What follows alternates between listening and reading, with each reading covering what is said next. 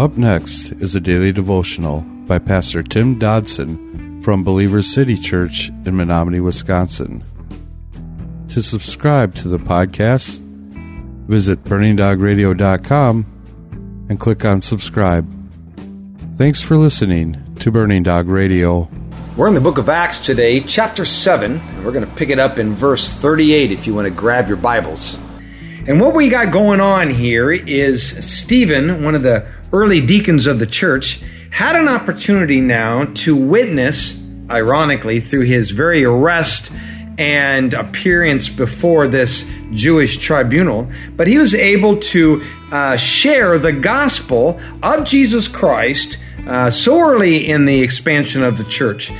What's going on specifically in this chapter is Stephen now is drawing a picture, a foundation, as we've mentioned in the past, of common ground between the average Jew and the new born-again Christian.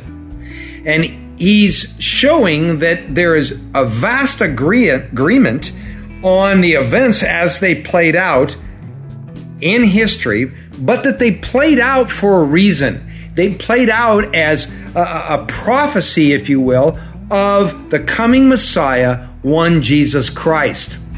So picking it up in 38, we're here talking about Moses. It says, "This is he who was in the assembly in the wilderness with the angel that spoke to him on Mount Sinai, and with our fathers who received living revelations to give us, to whom our fathers would be obedient, but rejected him and turned back in their hearts to Egypt, saying to Aaron, 'Make us gods that will go before us.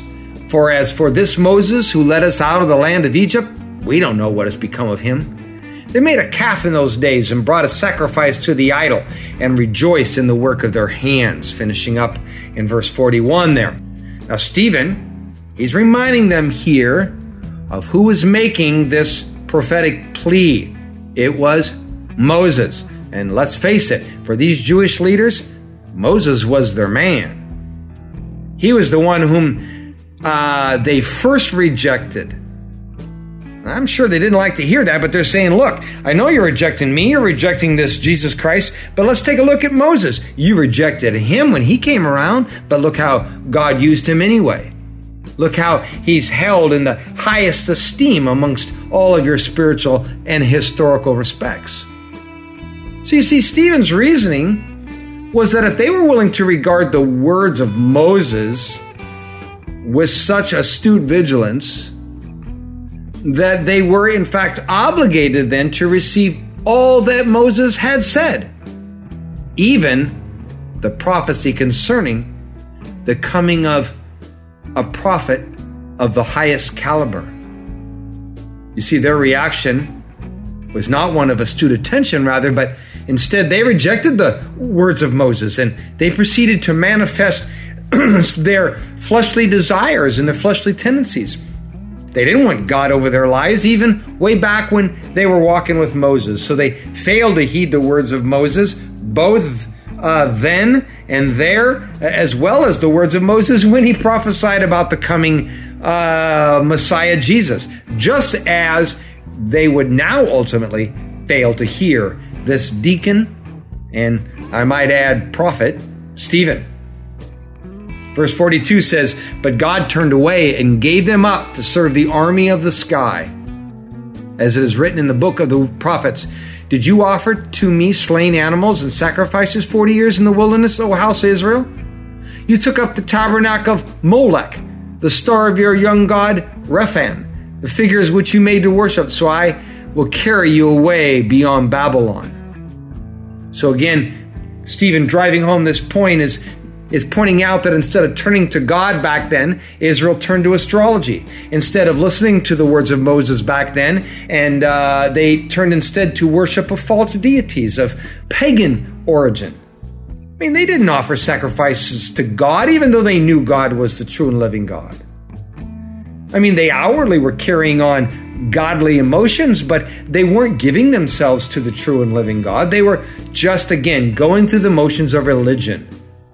All the while, what they carried in their hearts was a loyalty and a love for their own creations. They continue to fall to the same sin in the Garden of Eden. What was that? They desired to be their own God, or at least to be the creator of the objects of their worship. So God sent them into bondage, a bondage that encompasses such false worship. And what they got was a payment for giving themselves over to the control of these man-made deity, and that was in slavery. Verse 44, our fathers had the tabernacle of the testimony in the wilderness, even as he spoke to Moses, commanding him to make it according to the pattern that he had seen, which also our fathers in their turn brought in with Joshua when he entered into the possession of the nations, which God drove out before the face of our fathers in the days of David, who found favor in the sight of God, and asked to find a habitation for the God of Jacob. But Solomon built him a house. However, the Most High God doesn't dwell in temples made with hands, as the prophet says. Heaven is my throne. The earth is a footstool for my feet. What kind of house will you build me, says the Lord? Or what is the place of my rest? Didn't my hand make all these things? What kind of house will you build me, says the Lord? That's beautiful. You see, Stephen, the way he got into this entire situation with these religious leaders was that he had been accused of dishonoring the temple. Now, he wasn't doing that, but that was the accusation. He clearly had presented the historical facts of a people that actually had the presence of God in the tabernacle in the days of the wilderness wanderings, and yet they didn't acknowledge that presence. So in other words, he's saying, look, if I'm guilty, you're guilty. Because the people, they grumbled, they griped, they exercised empty religious ritual, but they didn't honor the temple. So, his point was, like, you're accusing me of what you're guilty of. They simply went through the motions of worship towards God. But their hearts were actually worshiping false God and their own desires, and they still were. They built God an earthly house when the house he wanted, it wasn't with stained glass. He wanted the house in their heart. They built a temple for God while failing to allow him to reside in the true temple, which was in them. That was a daily devotional by Pastor Tim Dodson from Believer City Church in Menominee, Wisconsin. For more information on Pastor Tim Dodson or Believer City Church, visit believerstogether.com.